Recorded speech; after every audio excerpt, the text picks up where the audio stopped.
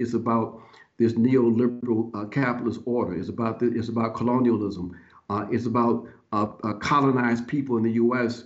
Who are rising up, if you will, against their colonizers. So that connection between our struggles and specifically the struggles against the settler colonial state of Israel is quite clear. But if we can shift solidarity in that direction to a point of material joint struggle, of learning about each other's histories and what worked and what didn't work, and trying to address the colonial question, we could literally have the whole world afire.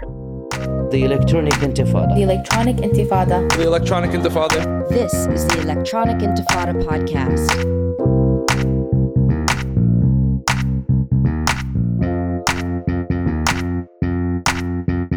Welcome back to the Electronic Intifada podcast. I'm your host, Nora Barrows-Friedman, and my co-host, Asa Winstanley in London. Asa, how are you doing? I'm pretty good, Nora. I hope you're doing well, even with the global pandemic still happening.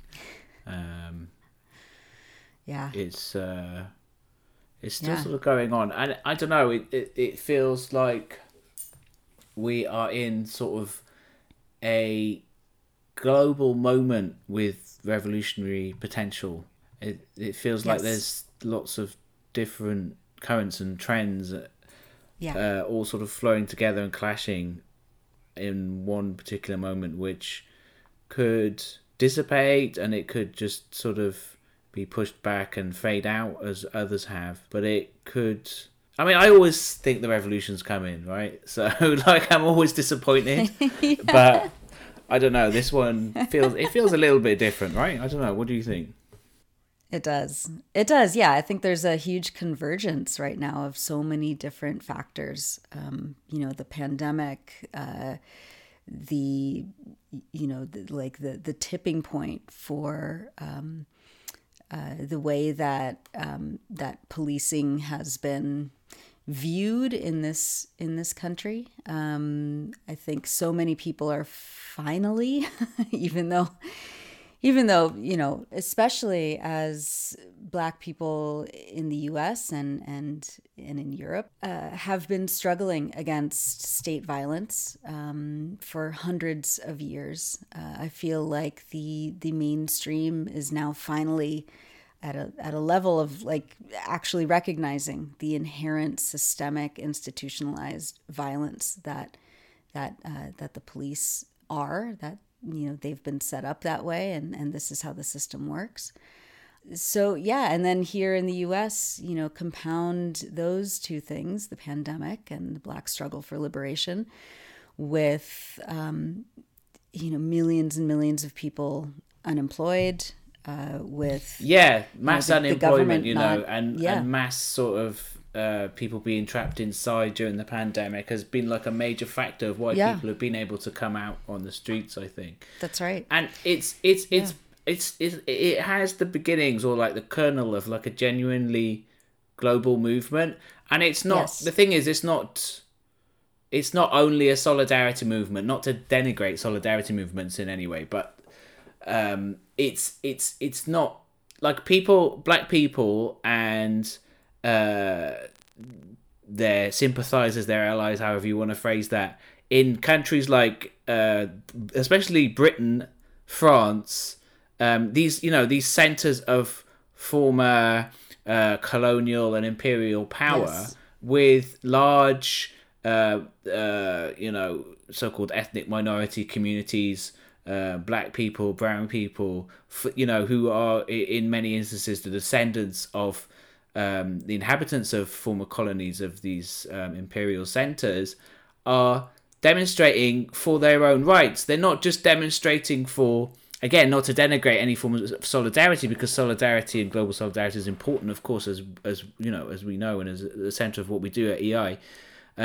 But it is of course, like Black people in London and Paris are demonstrating, yes, in sympathy with George Floyd and the family of George Floyd and Breonna Taylor, and all these names on and on and on through the years, the last few years, of black people just being murdered in the street. They are, it is sympathy and solidarity, but they recognize their own plight. Like so. Right. So it's not. So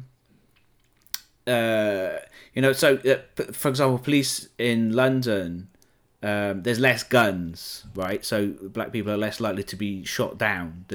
Police don't regularly carry guns, but the police are no less brutal. Right. It means that black people get killed by being beaten. And there is still police with guns, and they have tasers and so forth. But I just was seeing a new report came out today that a certain police force in the West Midlands, where there is a relatively large black population, black people are 4 times as likely to be stopped and searched by police than white people. And there's just these stark realities of how things are in our imperial countries, has really led to this kind of global movement. And I think that we're seeing a kind of, like you said, like this kind of mass awareness and rising of consciousness. One of the things I think has been a little bit different from the last phase of Black Lives Matter when it first started in 2014-15 has been in some areas these protests have been mostly white. Like the statue, the beautiful moment when the statue of the slave trader Colston, when it was toppled the other week, most of the protesters were white, and that's the result of long.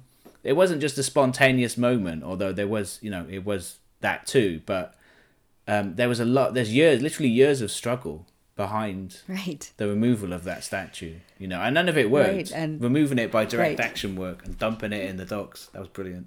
Yeah, it was quickly resolved by anti-fascist, anti-racist activists. A years-long debate of whether or not to, pull down this statue and whatever. That debate wasn't necessary anymore. Yeah, and I think that spirit, and of course, the Confederate statues all over the U.S. have been pulled down. There have been beheadings of Columbus, Christopher Columbus statues around the U.S. as well. That's a great start, as Ajamu Baraka was telling us before we recorded our interview, which we'll go to in a few minutes. What about all of the so-called founding fathers of the U.S. Who are revered still, by the liberal class, who were enslaving people themselves and committing genocides against indigenous people here on this continent at the same time. And so we have still obviously a long way to go, but this spirit is pretty indomitable right now. And we have the similar issue in the UK as well, with where the removal of Robert Colston, who is just this, who I think most people in the UK had never heard of before. I mean, I hadn't heard of him. Although friends in Bristol tell me that about this campaign that has been going on for a long, long time. And it's not just one statue. Like, there's a school named after him, and they were going to name a shopping centre after him, a mall. And there was a big campaign, and they were forced to retreat. That's pretty on the nose. I mean, it's crazy, right? I mean, that was just a few years ago. So, the point is that this is a pretty unambiguous monster, right? Like, he was a slave trader, and there was no, it's kind of easier to make that case. But then there's the issue of people like Winston Churchill, who is a widely regarded national figure in the UK, who has this kind of aura of invincibility around him, but actually was, although he came after the era of slavery, if he'd been born only 100 or so years earlier, there's no doubt that he would have been a slave trader. Yeah. Because he's just from that class, and he was quite openly racist and anti-Semitic against, you know, so-called lesser races as he founded it. And one of his most notorious racist statements about not admitting that the dog in the manger has any right to the manger was in defense of Zionism, which was quite a telling thing. You know, he said that he did not admit that any great wrong had been done to the quote unquote Red Indians and the Black Aboriginals of Australia because a superior race had come along to supplant them.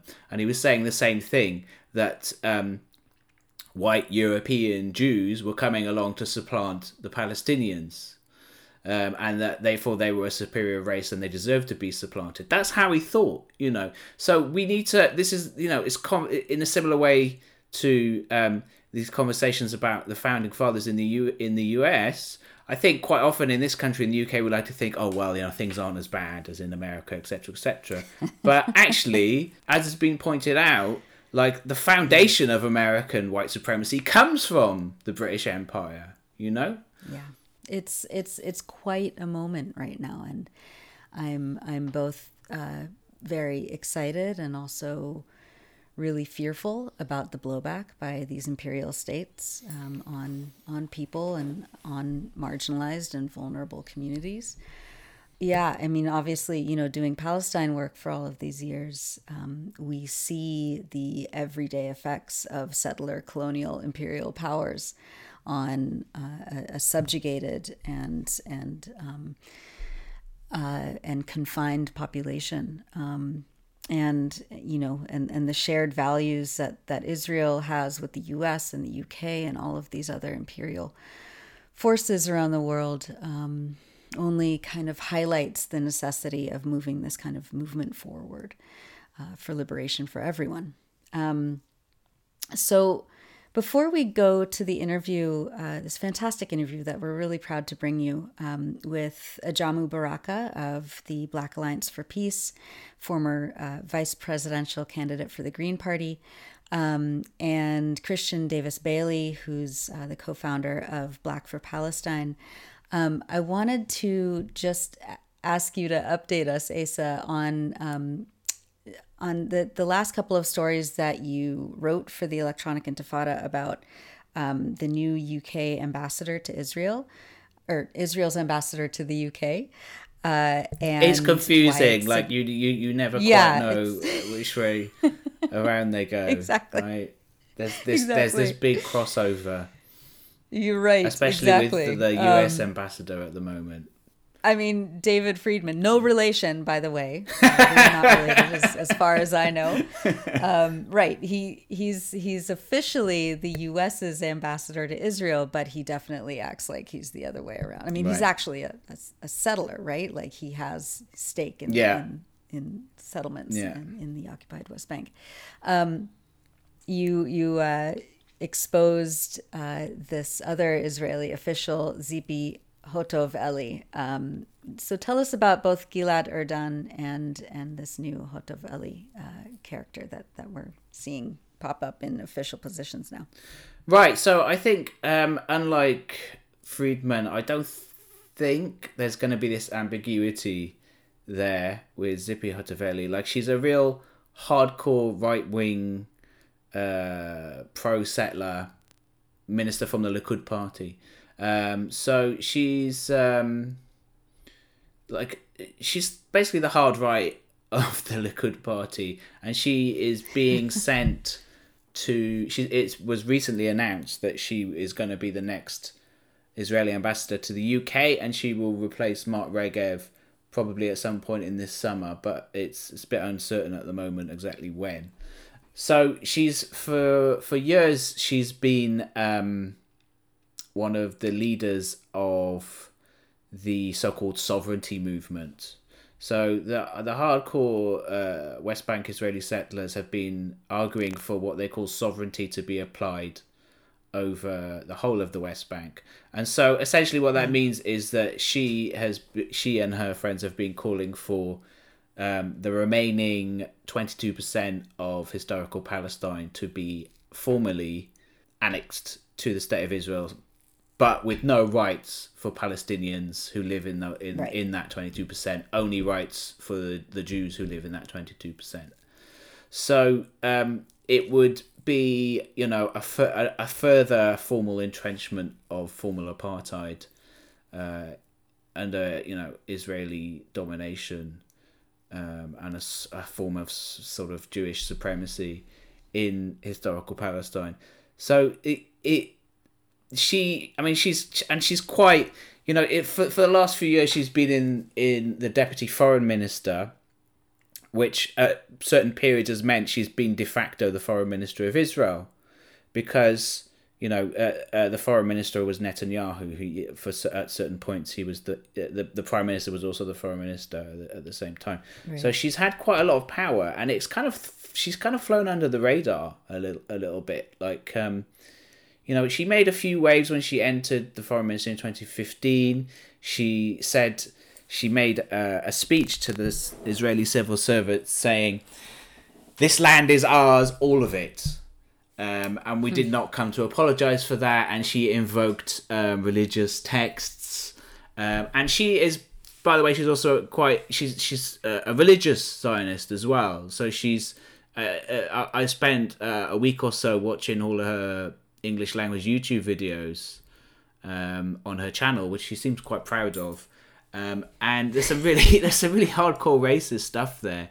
And she invokes biblical texts, biblical mythology to say that this is the basis of our right to this land.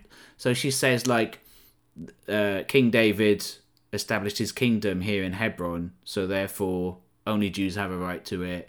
And, our father Abraham came here, and therefore that's our right. So this kind of sort of extremism is the reason why even some Zionists have opposed her appointment as the ambassador to the UK, not because they disagree with anything she's saying, but because they think she will be bad for their image.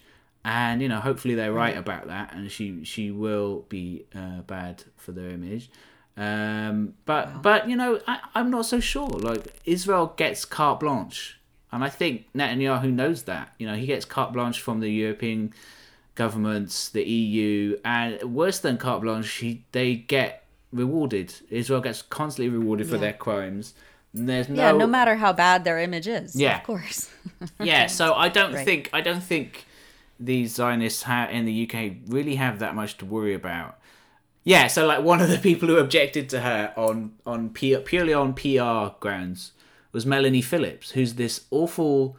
I mean, she's a real hardcore racist herself. Like, she's a British columnist in the Times, the right-wing Tory paper, mainstream Tory paper, and she's just like the most openly Islamophobic, pro-Zionist, racist columnist. I mean, even in the UK, she's regarded as a bit of a crackpot to a certain extent, but she has this mainstream platform. And even Melanie Phillips said, well, this is a bad idea because she's a bit much, basically. She said, she sounds like a blustering zealot to British ears. I mean, whatever. This is another thing Melanie Phillips is obsessed with. But this, I mean, she's a real headbanger. And so it will be like, it will be a sort of contrast to Mark Regev, who, for all his extremism and racism, had a way, like, he was a skilled propagandist, I suppose we could say, in a way that I don't think she is. So it'll be interesting to see how it develops. And also the last thing to say about her, I suppose, is that she has been, after all these years of promoting the settler movement as an activist and as a politician, a low-level lawmaker, and then later a minister, she's now been put in charge of a new Israeli ministry, the Settlements Ministry, which will be, is being touted to lead the plan to annex the West Bank. So what she was calling for all those years, she's now been put in charge of implementing, or at least setting up the ministry that will implement it. So we'll see. Well, thanks for doing all of that research. I know it probably wasn't easy watching all of her YouTube videos. Yeah, Yikes. I don't know. It's part of the job. It's part of the job. We do it so you don't have Exactly. to, listeners, right? Yeah, it was. I mean, I kind of enjoyed it because it was like, it's I don't know, it's like this way that we have to get scoops, Nora. Like, I kind of know no one else is going to do this, so it's like, yeah, can get this story. Right. Yeah. Amazing. And before we head to the interview, just quickly tell us an update on Gilad Erdan's employment. He, of course, has been the head of the Ministry of Strategic Affairs, which has been tasked with attempting to destroy the boycott, divestment, and sanctions campaigns around the world. Tell us about Gilad Erdan's new job. Right, so, I mean, this is another interesting development, which does relate to Zipi Hotovely. So Gilad Erdan has now he's concluded his time as the Minister for Strategic Affairs, the anti-BDS minister. And he is also being shipped abroad to be the Israeli ambassador to the US and to the UN at the same time, right? Right. So it'll be interesting to see where this develops. I mean, I think part of both of these stories is kind of internal Likud politicking. It's Netanyahu sort of politicking, because Zipi Hotovely was personally recruited more than a decade ago by Netanyahu, and he was kind of groomed and raised up. And Gilad Erdan is also perceived to be close to Benjamin Netanyahu. And so they're probably, I know certainly Gilad Erdan, but probably, I mean, I haven't seen this touted, but after watching her videos, I could see her as a future Prime Minister of Israel. You know, she's this extreme right. She's really a Kahanist, is what she is, without being without the name Kahanist, without Kahani himself. Kahanist in everything but name. I could definitely see her as a future Prime Minister of Israel. So they're both probably perceived to be rivals in a way, potential rivals to Netanyahu. And you know, if they're, I mean, they've both been, as far as I know, they've both been incredibly loyal to him up until now. But you know, it's probably always on Netanyahu's mind that they could position themselves further to the right and outmaneuver him in some way for power, potentially in the future. I don't know. So probably shipping them both overseas is it could be a way for him to remove them, right? But also it could be maybe he's grooming them more. I don't know. Like it could be. I'm speculating a bit here, but it could be like, well, train overseas for a bit, and then maybe in the future we can see. Or maybe it's both. You know, maybe he's saying that to them, but on the other hand, thinking, well, and also I get you out of the way, kind of thing. But yeah, we'll see.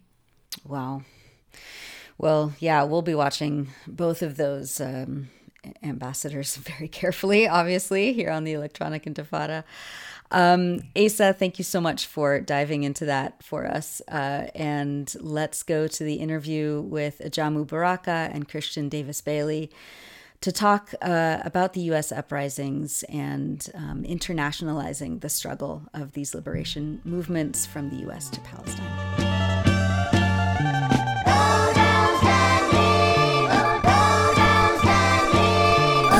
Find the struggle in our spirit, we all go down. Fight the hatred and oppression, we all go down. Take the power of the higher self, we all go down. Stand it with our pride, just the fire in our eyes. We don't need no water, let the motherfucker burn.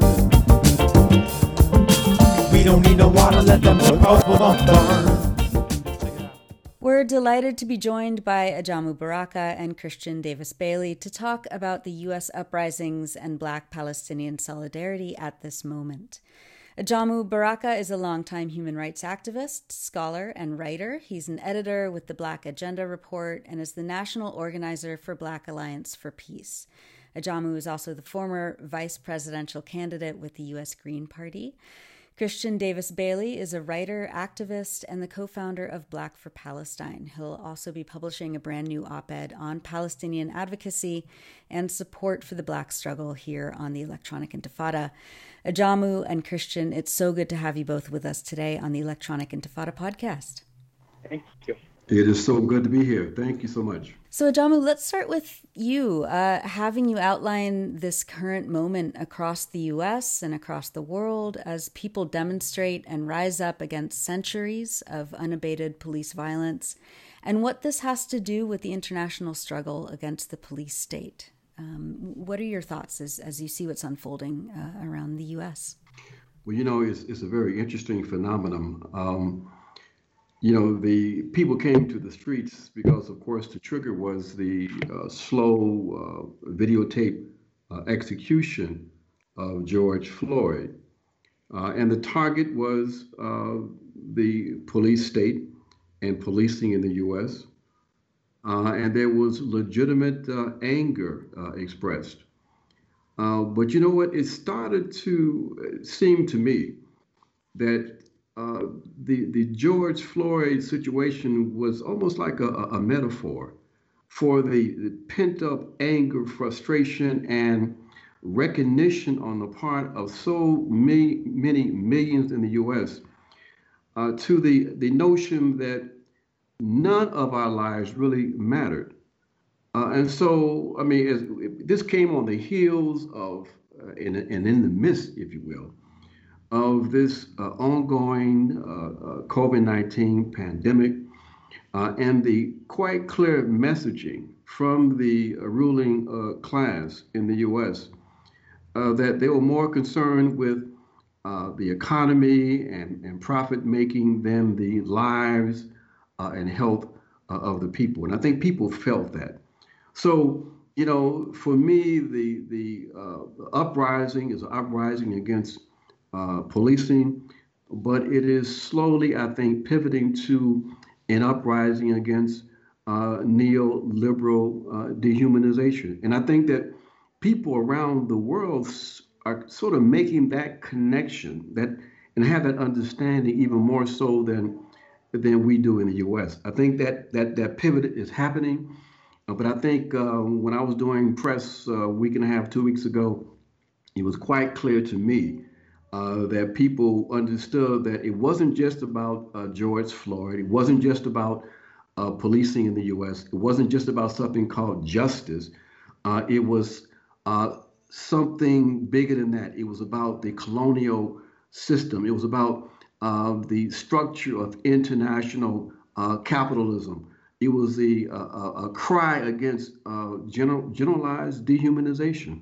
Yeah, Kristian, you've been thinking about this a lot as well. Your work with Black for Palestine focuses on making these connections, not just in an ideological or theoretical sense, but real, tangible connections for joint struggle against colonialism and state violence. Tell us about your work and how you see this moment as, a flashpoint for transformation and growth of these liberation movements. Yeah, so I've been stuck the last few weeks trying to figure out how this moment is different from 6 years ago, or 7 years ago when Trayvon Martin and Mike Brown were killed, when we saw the uprising in Ferguson, the emergence of this, quote, Black Lives Matter moment. And this was even the moment in which Black for Palestine developed, and we saw a resurgence in the generations old story of Black and Palestinian solidarity and joint struggle. As Ajamu has already said, I think this moment is interesting because around the world we've seen a rightward shift even over the past 4 or 5 years. And so to have these protests for racial justice in the context of the pandemic and states failing us across the board, it's been really inspiring to see how specifically the Black and African diasporas have been rising up and burning down police stations, tearing down statues of slave owners and colonizers. We saw people in Brussels deface the statue of King Leopold, who committed one of the worst genocides in European history in the Congo. So I'm heartened by this moment, and also it just brings a lot of questions. I think this moment, a little bit more than 2014, has a crystal clear focus on the Black struggle and Black issues. In 2014, during the Ferguson uprising, we also had the last war on Gaza. And so there was kind of a concurrent conversation about Palestine, Palestinian liberation, and Black liberation. But just based on the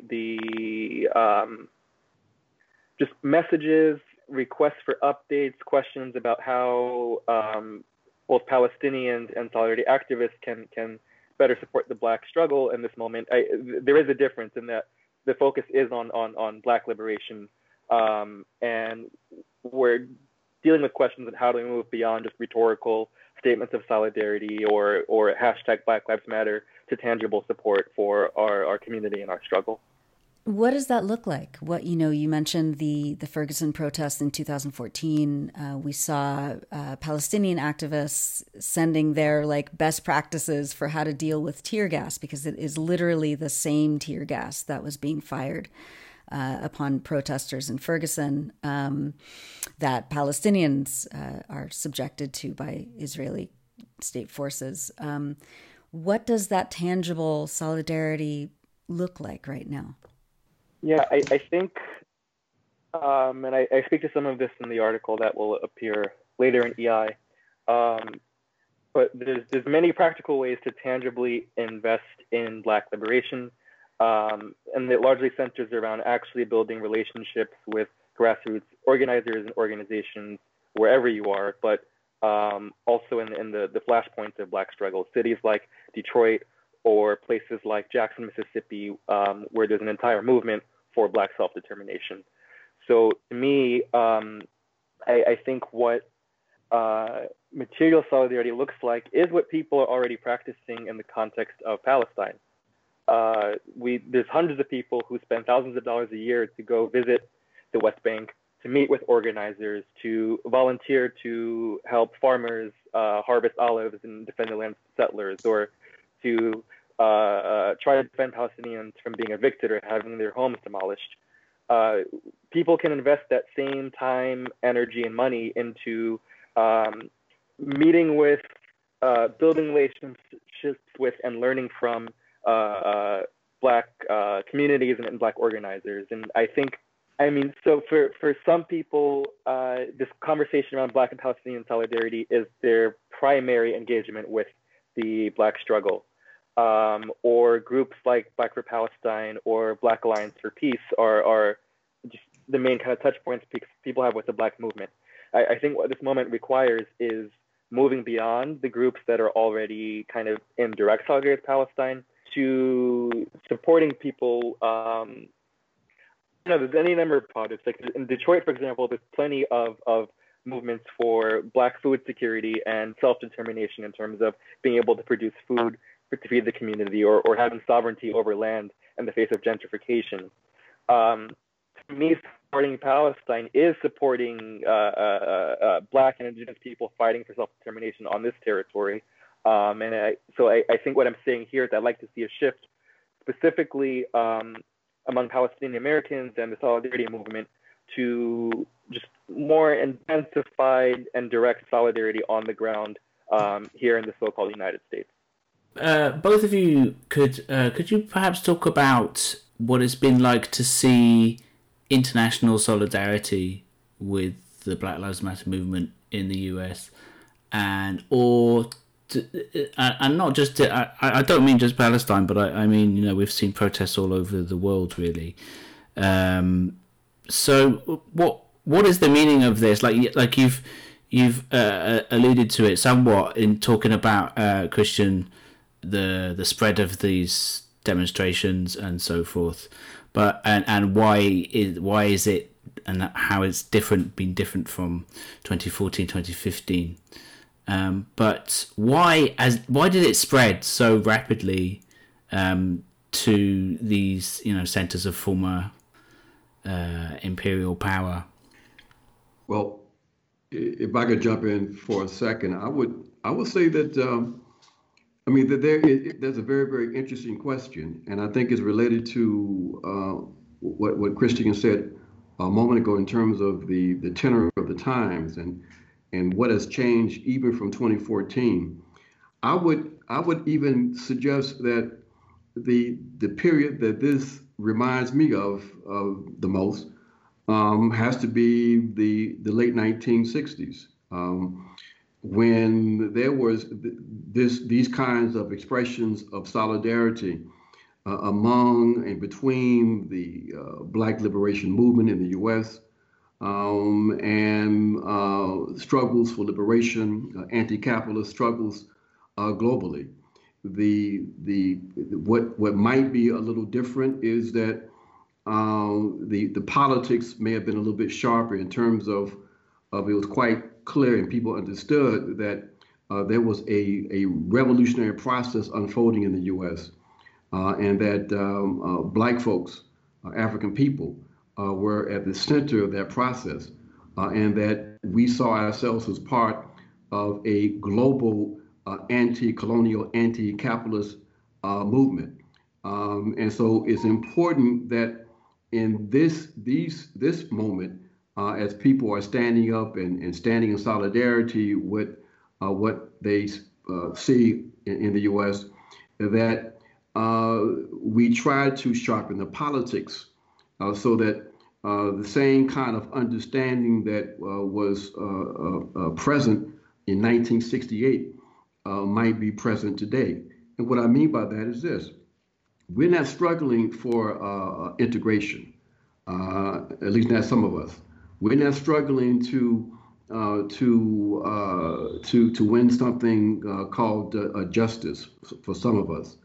We see ourselves as part of a revolutionary process connected to all of the colonized people of the planet who are engaged in resolute, ferocious opposition to this U.S., EU, NATO axis of domination, to the pan-European white supremacist colonial capitalist patriarchy.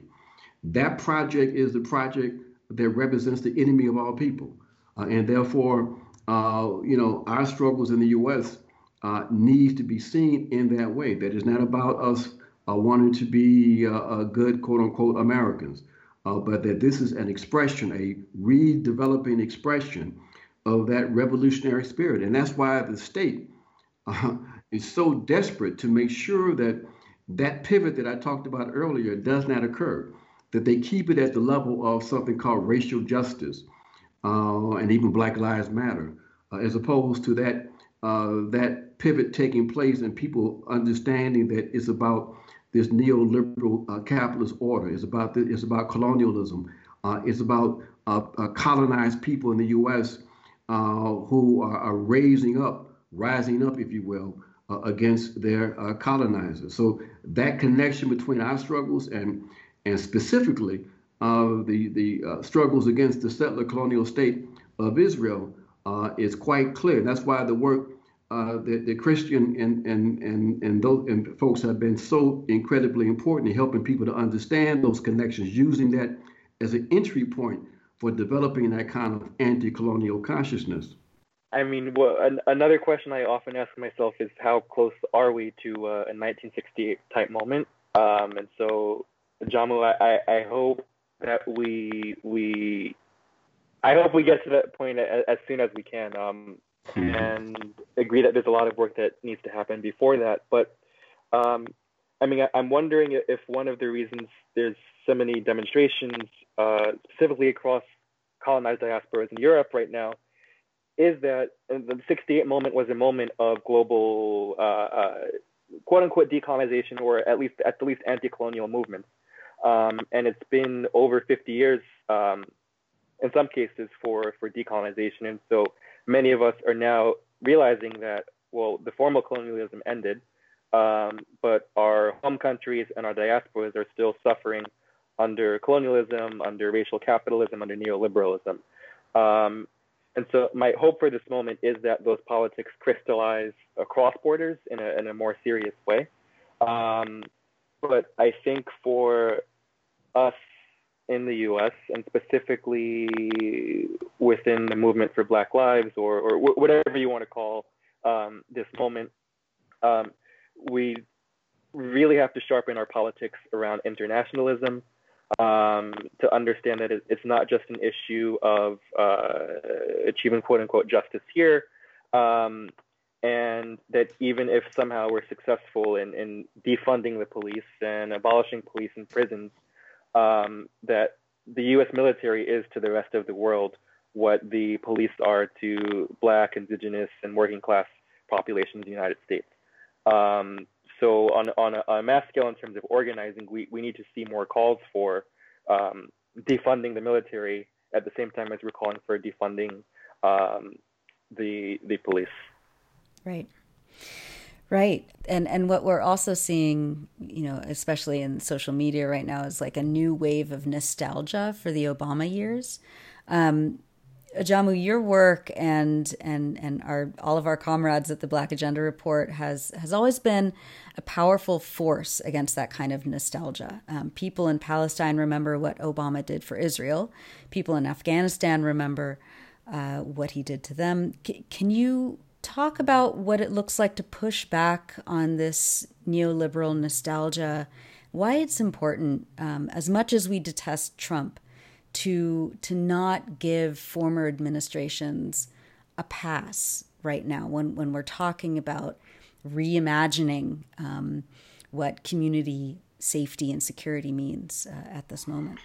Well, it's critically important to point to the Obama administration in a very critical way, because to do otherwise would be to prop up ideologically the notion that liberals and the neoliberal right represented a real difference between the more extremist right that's not in power, represented by the Trump forces. Although that may be controversial, what I just said. But, we want people to understand that the oppression that people experience in the U.S. Is an oppression that is administered by a duopoly. Both of these parties represent the same objective class interests in general, and that for us to pursue a politics that plays right into the hands of the neoliberal right by suggesting that there's some kind of fundamental difference between the neoliberal right represented by Biden and the Trump forces, to us is a disservice. It does not represent the objective interests or perspectives of oppressed, colonized African people in the U.S. Because we take the position that on the day after the election in this country in November, it does not really matter who is sitting in the white people's house. Nothing objectively changes for us because we would not have dismantled the oppressive colonial system. So, we have to engage in that kind of ideological struggle because we do have some very powerful liberal forces that want us to want to control the narrative, want to make it a struggle for racial, so-called racial justice. They want to disconnect it from the internationalist perspective, the understanding that this is part of a world system. They want to domesticate it and colonize it. So we have to constantly remind people of the backwardness, the criminality of the Obama administration, because that administration did more than any other administration to completely confuse people, and black people in particular, and it really consolidated a right-wing tendency among African people that we are having to contend with to today. I wanted to talk a little bit about how Zionist and Israel lobby organizations are co-opting this moment right now. The Anti-Defamation League, sent out a statement, supposedly saying that Black Lives Matter. AIPAC did last week. The very right-wing Zionist, so-called feminist group Zioness, put out a 5-page statement using the language of this moment to basically shill for Israel and talk about how if you support the movement for Black Lives, that you must also support Israel. What are both of your thoughts on the way that these right-wing pro-colonialist organizations are trying to, as Ajamu, you just said, as to try and confuse people even more? Yeah.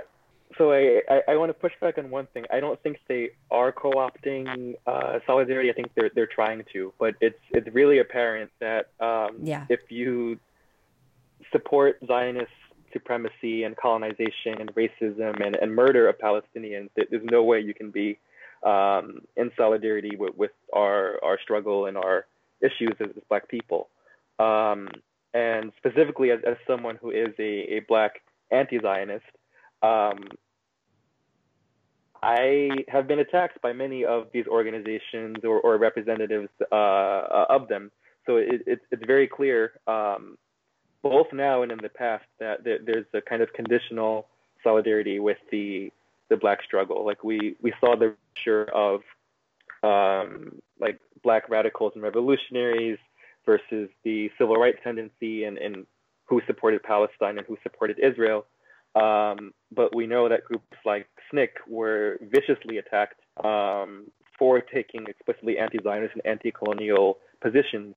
That it's hard to kind of quantify what role this had in the dissolution of the organization, but it definitely contributed to one of the most powerful like groups and tendencies of the 60s moment to falling out of power and existence. So that needs to be like stated and very clear when we talk about the legacy of Zionist attacks on Black liberation organizers. I have a question about the Israel Lobby USA, the film, the Al Jazeera film. I don't know if either of you or both of you saw the film Lobby USA, and it's just to, for listeners who might not have seen it, the undercover investigation by Al Jazeera, Al Jazeera's investigative unit infiltrated one of their reporters into the Israel Project, a now defunct Israel lobby group in the US. And he went along to a conference which was attended by Israeli diplomats, and one of them was in the Israeli Consul General in Atlanta, Georgia, and she talked about and this was 2016, so she was talking about Black Lives Matter as a problem for them. And this was, it must have been soon after the Movement for Black Lives adopted a pro-BDS platform, a platform which included planks in solidarity with the Palestinian struggle. And she said, quote, "The major problem with Israel is the young generation of the Black community. Black Lives Matter starts there." So it's interesting how I suppose that their rhetoric has kind of, not rhetoric, perhaps their strategy has moved on a bit to, as was stated, attempted cooptation, at least adopting of the language, but in this kind of private setting, actually referring to it as a problem. So, Kristian, I think I saw you nod in there that you'd seen the film, so perhaps you could talk about it a bit. What you made of that footage? Yeah, I'm not sure what I have to add beyond. I think that period in 2016, not only did the Movement for Black Lives endorse BDS, they also stated that Israel is committing genocide against Palestinians and is an apartheid state. And the combination of those three things brought a lot of backlash. against the movement. Like I remember, I think there was supposed to be a fundraiser benefit for the movement in Broadway, somewhere in Broadway, that was canceled, or the venue took back the access to the space based on their position around Palestine. And I'm sure there's plenty of more private instances of that happening that we're not aware of. So I think in calling Black Lives Matter a strategic threat, which may have been challenged by some groups, but I don't think that's the general kind of position of Zionist groups. You can't call a movement a strategic threat and then be in solidarity with it. And so that's like the dissonance that I just think it's not going to work on their end. Yeah, I think that's part of the issue, though, is that I think that they are probably very much, I think they are monitoring very closely the developments within the broader sort of Black Lives Matter movement to see to what extent the stated opposition to Zionism and support for Palestinians would translate into concrete and sustained actions. And I suspect that they concluded that tactically they didn't need to move more aggressively on that element because the work didn't really crystallize. So then they can fall back to Plan B by giving lip service like everybody else to this notion of Black Lives Matter, and why they continue to monitor to make sure that that pivot to a more aggressive support for Palestinian liberation does not occur. I mean, they have still, they still are bringing people into so-called Israel proper on trips. They're still cultivating a young Black leadership. They're still watching very closely Kristian. I mean, they're very much concerned about that pivot taking place. So, it's an interesting kind of phenomenon, but it's connected to what we've been talking about, that it's easy to say Black Lives Matter. It's easy to talk about you all for racial justice. I mean, everybody in the U.S. from the chiefs of staffs of the U.S. military to Lindsey Graham has said that they are for so-called racial justice. But it's another thing when you start really challenging the system. And it's another thing when you start reminding them of their support for Palestine, reminding them of their silence to the slaughter that took place in Gaza, reminding them that it's the U.S. and the Obama administration responsible for the slaughter in Yemen, reminding them of their silence when the U.S. and NATO attacked Libya, which was an attack on the African continent. So when the politics sharpen, and they will, then many of the people who pretend to be allies today will not only fall to the side, but they will go into, I think, aggressive opposition. Yeah, I mean, that's my hope for the crystallization of a global anti-colonial political project and movement right now, is that if we can raise the collective consciousness and general baseline of struggle and demands to the level of we are colonized people still fighting against the system that is exploiting and oppressing us, it becomes much harder for what the ADL or Zionist groups are doing in trying to co-opt solidarity. But I think as part of that, or what I hope emerges from that, even on the level of Palestine, is a pivot away from European and white supremacist states and organizations like the EU, Congress, the UN, towards countries who have experienced colonialism, like literally the entire continent of Africa that is bordering Palestine, or us as Black and Indigenous folks in the belly of the imperial beast. But if we can shift solidarity in that direction to a point of material joint struggle, of learning about each other's histories and what worked and what didn't work, and trying to address the colonial question, we could literally have the whole world afire at the same time in the same way that we saw in the the 60s, and that's what's actually going to give us the wins that we need to experience freedom and liberation. That's the voice of Kristian Davis Bailey. He is a writer, activist, and the co-founder of Black for Palestine.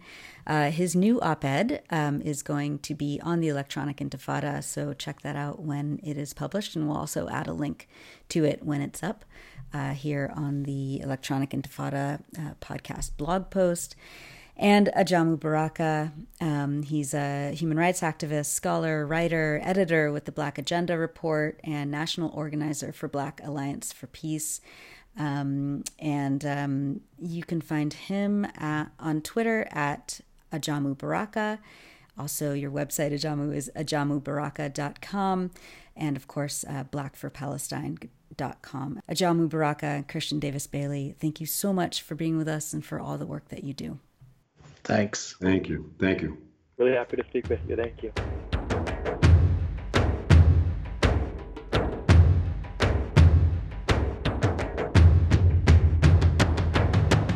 And that's it for the Electronic Intifada podcast. Thanks to Sharif Zakut, our music maker and production assistant.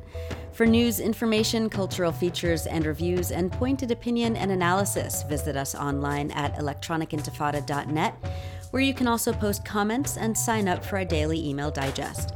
Follow us on Twitter at Intifada.